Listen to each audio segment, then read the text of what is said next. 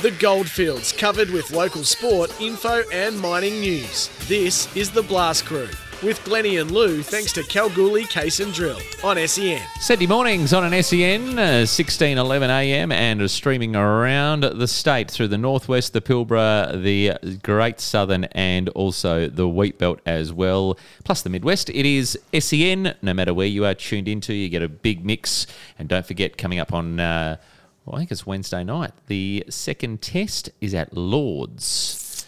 So the Barmy Army didn't quite get into the Aussies too much, but you can get into all the Aussie action. And the number one streamed program on SEN, Ashes Cricket, coming up for you from 6 o'clock. Well, in fact, I think it's a bit earlier than that, right here on 16:11am SEN. Anyway, Louis, Glennie, thanks to Kalgoorlie Case and Drill, we're talking sport on a Saturday. We are. We're talking squash, and the man that always brings us the information is going to let us know. We had him on the show a couple of weeks ago leading into the last couple of games, or last game, I think, before the end of the pennant season and the finals happened. Peter Siebert joins us.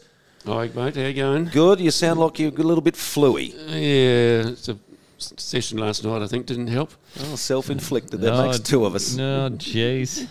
I tell you what, Pete, it's been a very lively final series for the Eastern Goldfields Squash Racket Association. Just talk us through how we got to where we've got this weekend. Yeah, this whole week has been, we started Tuesday night with the semi-finals.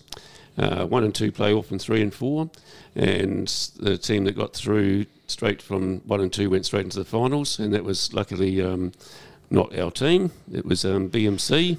They got through with Mark Scott as the head of their team. He's our number one player at the moment in town. So he actually finished up winning, beating himself in the final, or in that match. Mm-hmm. So they got through the final, and they'll be playing BMGS, who knocked us out on Thursday night. So how did that game go for you on Thursday? Obviously not your way. Not my way, but the team itself, we went down 3-1, which is a little bit disappointing because we were at the top of the ladder all the way through the season, but that's what happens to good teams. We always get beaten sometimes. You got to let other people have a crack, don't you, Peter? Yeah, we do. Some of the other results? Yeah, in the B grade, again, it was great to see all these new players coming through, and a lot of them have never been in the finals before. And so this weekend, on Saturday afternoon, we got the final, Boulder versus BMC as well. They got through, both teams from BMC got through in the final, so it's good to see. And just talk us through some of those players who have had really good finals so far. In the BMC in the A grade, Mark Scott, Hannah Rose. Hannah is took my number 2 player to 5, which was a big surprise for the whole night. Henke Smith, a little junior. Well, he's not little, he's quite tall, but he's playing very well. And Nick Haglish, that beat me on Thursday. Their team actually had a fill-in. One of the players actually left town last week, Bruce Parsons, and Luke Wilson's taken his place, and he had a big win last night against our girl Lisa. So, but in the B grade, Tim Gibson, he's a new player to town. He's enjoying the squash. He played the Golden Open. A lot of them did, of course. And Gerard Sherlock, he's had a good game for Boulder as well, so it's going to be an interesting final. I was going to say, it's shaping up to be a very interesting style of final where it's going to be anybody's game, if you like, and finals generally come down to the day itself rather than anything else. But some of the players you think are going to make the difference in the finals, and who's your pick? I think after playing both BMC and BMGS, I think BMGS might come through, actually, with Luke Ryan, man from Monadelphous and that. He's looking forward to having a final for the first time for a while. So I think it's going to be interesting. So I say BMGS will be the A grade winner.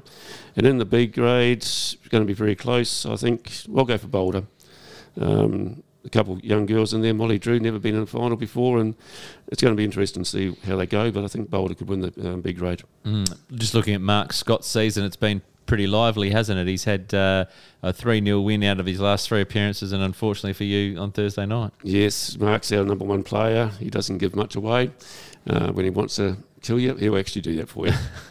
There's been a lot of 3-0 wins for him, hasn't there? There has, yes. And you spoke about Nick Haglish as well. Do you think the Nick's probably a bit of form as well? He's in a bit of form. He had a good run against Luke Senior on Tuesday night. They went to 5. But Nick's got one of these attitudes. never let die kind of thing. He'll just keep going and going. So I think Mark will probably beat him, I think, in 4 probably, but the rest of the team, I think, might get through. Well, it'd be interesting between Nick and Mark Scott. The last occasion, Mark Scott was 3-0. So yes, it's all happening there in squash, isn't it? But last night we had the wooden spoon playoffs, which is always a bit of fun. The bottom 2 teams play off, and they get a wooden spoon. The team that actually loses does get the wooden spoon. Yep. So it was actually a fine battle. Actually, they had a good battle last night, so it was good to see. So great to see. I think what's good as well, Peter and Glenn, just looking on your Facebook page, you've got your end of season function, and I know that time restraints are pretty much in any sport in the Goldfields because of shift work and things like that. But you combine, you've got your AGM and your finals, then the presentations afterwards, then you have your end of season function, all in the one thing, which is really, really good, I think. Yeah, it's great. We're not leaving the club and that. It's all going to be down there. Mamma Mia's, we're going to get past doing that for Mamma Mia's, so give them the carbs back into their bodies. Yep. And other things, of course. The Beaten Track Brewery beer. Yeah. And there's club members going to do desserts for us, so it'll be quite a nice, sweet afternoon. Yeah, sweet afternoon. Very nice indeed. Papa Siebert there dropping the bombs. Hey, I think that is a very smart way because you get your AGM done beforehand, right, Louis? Because you need everyone there for your AGM. You need as many people as possible. Otherwise, obviously you don't have a quorum. Who was it? The Tri Club had theirs pretty similar too, didn't they? They were. So that they made things a little bit different there too. Then you go into your finals. Your presentations are at 4:30, and then you know what's happening already next year, don't you? That's right. Yes, that's right. So, and also next season starts. We've got grading night on the 18th of July for that week. So we've got 2 nights of grading, then we're straight until on the 25th of July. The new season starts again. Geez, you don't muck around too much, do you, mate? And numbers have been pretty good, haven't they? They have. Yes, we've got a couple of people leaving this season, but I've heard there's other people coming back into town, so it might be interesting. Lovely. Good. Yeah. So it's a good opportunity for people to get in and get involved with the Eastern Goldfields Squash Racket Association. What are you laughing over there, mate? No, if you had those glasses on, you probably wouldn't have made that mistake. But anyway, Glenn, you can't put them on because you look like somebody else. Anyway, Peter, look, I think you've had a great season, and we commend you coming in and letting us know exactly what's going on around the association. And as Glenn's just mentioned, and I covered before, having it all on one day gets as many people in the one spot as possible, and they don't have to keep turning up and going back. And I think a lot of sporting bodies can actually learn from that. Yeah, that's a way of doing it. It's you don't have to go anywhere. It's all down in one spot, so that's great. Now makes sense why I got a message from Pete on late Thursday night, 11:48 p.m. If you like a squash update for the finals this Saturday, it's because he was out and he was still just getting home. I was home by then, Glenn. Just come in my mind, just in case I forget, I'll send it now. How long did it take you to send the text? Good on you, Papa C. But joining us from the Eastern Goldfields Squash Racket Association, and we wish all of our teams the very best of luck with their finals coming up, and really great to see the Eastern Goldfields Squash Racket Association here on SEN to give you a mix of what's all coming up for us this afternoon at Ray Finlayson. Good on you, Pete. Thanks very much, guys. Thanks. Indeed, Louis. It is great to have Peter Siebert join us here on SEN as we look forward to those finals this afternoon in the Squash Racket Association. Hey, Definitely. Mate, we can squash some dates into the calendar, can't we, in 2025? 2025, you'll be talking about Lake Perkalilly when the old jalopies get to race around the track, and they've been doing that since 1914, I believe, Glenn, and it's still the same. Yeah. How can it still be the same? The wind blows it away, the dust. But no, it is still the same surface, if you like. It's the same area. And as you know, geez, the bull dust you get out there. Oh, and there's a lot of other bull stuff going on there as well. But no, it's great. Look, it's been locked in for September 29 through to October 5 in 2025. I think the week before is the AFL Grand Final thereabouts. Well, that weekend, if you like, the Sunday or the Saturday, and then you've got...